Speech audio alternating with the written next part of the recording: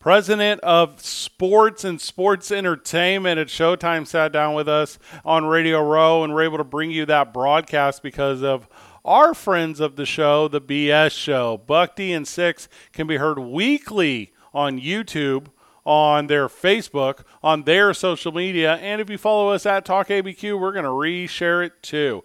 Check out this interview with Stephen, Albuquerque native Stephen Espinoza.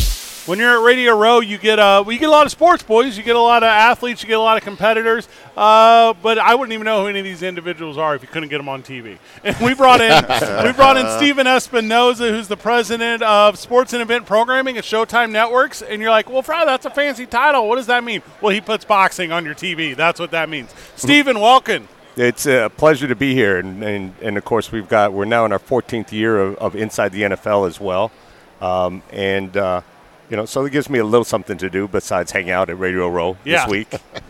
So obviously a lot is going on in the world of boxing, and I guess we wouldn't normally ask this question first, but last night we went to the Machine Gun Kelly Halsey concert.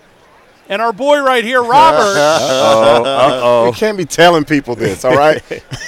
Hey, you started. You opened the door. He brushed shoulders with Logan Paul walking out of the bathroom. Yes, all right, so give it to me. When is celebrity boxing? What is this thing that I think adds benefit to the sport? When is that coming to Showtime?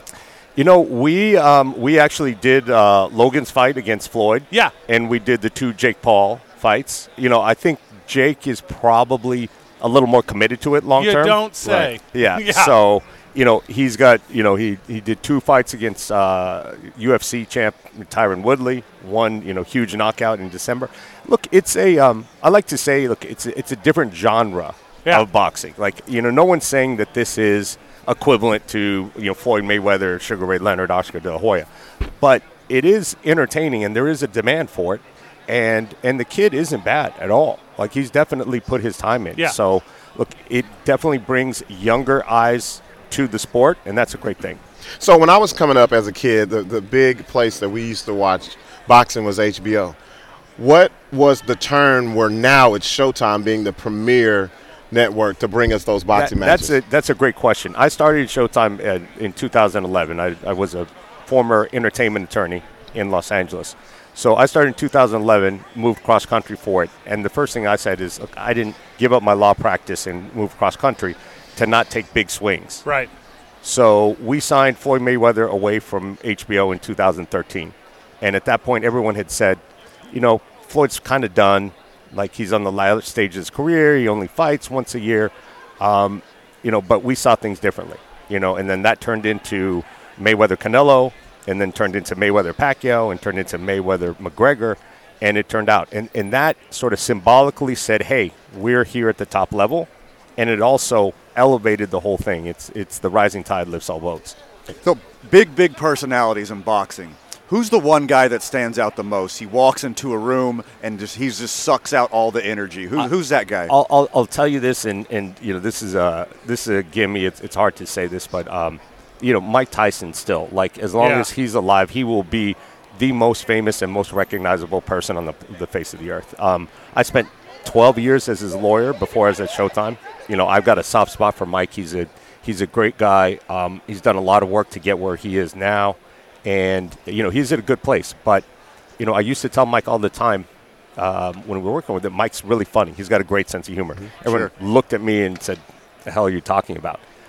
Then the Hangover comes out, and all of a sudden, the world knows. Yeah, Mike's a comedy star all of a sudden. So it's a testament to the ability to reinvent yourself continuously. I just recently saw Mike Tyson on AEW. He was doing some pro wrestling stuff, and the whole bit of the pro wrestling stuff was he had already done pro wrestling with WWE, right, and they're just poking fun at him coming back to the competitor, and it's like this is the Tyson move. Obviously, we're the sports animal. Obviously, we're Albuquerque, but Stephen, you're from Albuquerque. I did. My mom was a graduate of UNM Law School, which brought me into the Michael Cooper basketball camps every summer. I became a Laker fan through Michael Cooper, which is unusual because that's not the door to Laker fandom for most people.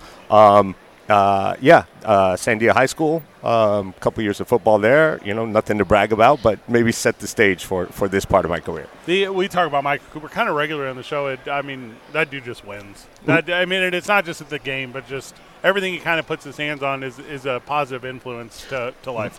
So, Showtime basketball. I am a huge fan of All the Smoke. I listen to it all the time. How do you decipher, because a lot of ex-basketball players are going that route. How do you decipher who it will be a part of all the basketball? It's a great question because, to be completely honest, at the point that we launched that with All the Smoke, no one was really checking for Steven Jackson or Matt Barnes. Right. Matt was working with ESPN, but, no one was sort of beating down the door to work with him because, I think people didn't know what they were getting. So I think it's two things. It's one, being open-minded. Both of those guys have a history in the NFL, in the NBA. Some of it deserved, some of it not. But I think a lot of people shied away and say, look, it's controversial. There's a history there. There's a past there.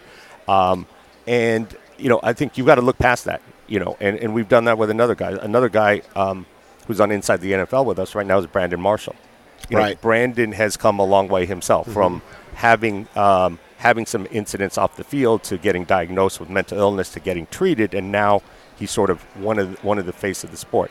So it's one, it's keeping an open mind, and two, being able to take a swing. Like at a certain point, you just got to go with your gut. Yep. And the way those guys talk to each other and to their subjects, it's unlike anything else in sports. And about the game. So that's the thing, to me anyways, about Inside the NFL, which Showtime does such a great job of, at least as it appears to me, giving the athletes, correspondents, and insiders a little more freedom. A little more open. That's the brand, absolutely. I love the business of sport. Talk about that production of it. Talk about sitting down in green rooms and figuring out, hey, how you're going to approach a topic and the leash that you give the people to represent those ideas. Well, it's it's as a fan, because at the end of the day, all of us are still fans. It's phenomenal. To be able to walk in on a Tuesday morning, and we tape on Tuesdays, and hear Ray Lewis and Julian Edelman break down, do that, or to be texting during a game. Yeah. The first time that happened, we hired Ray a few years ago, and he texted me something in the game, and it's one of those moments like we're texting back and forth with Ray Lewis. Was it really nonsensical but inspirational? And you well, if you get him heated up, it's hard to stop him. Hard to stop him going.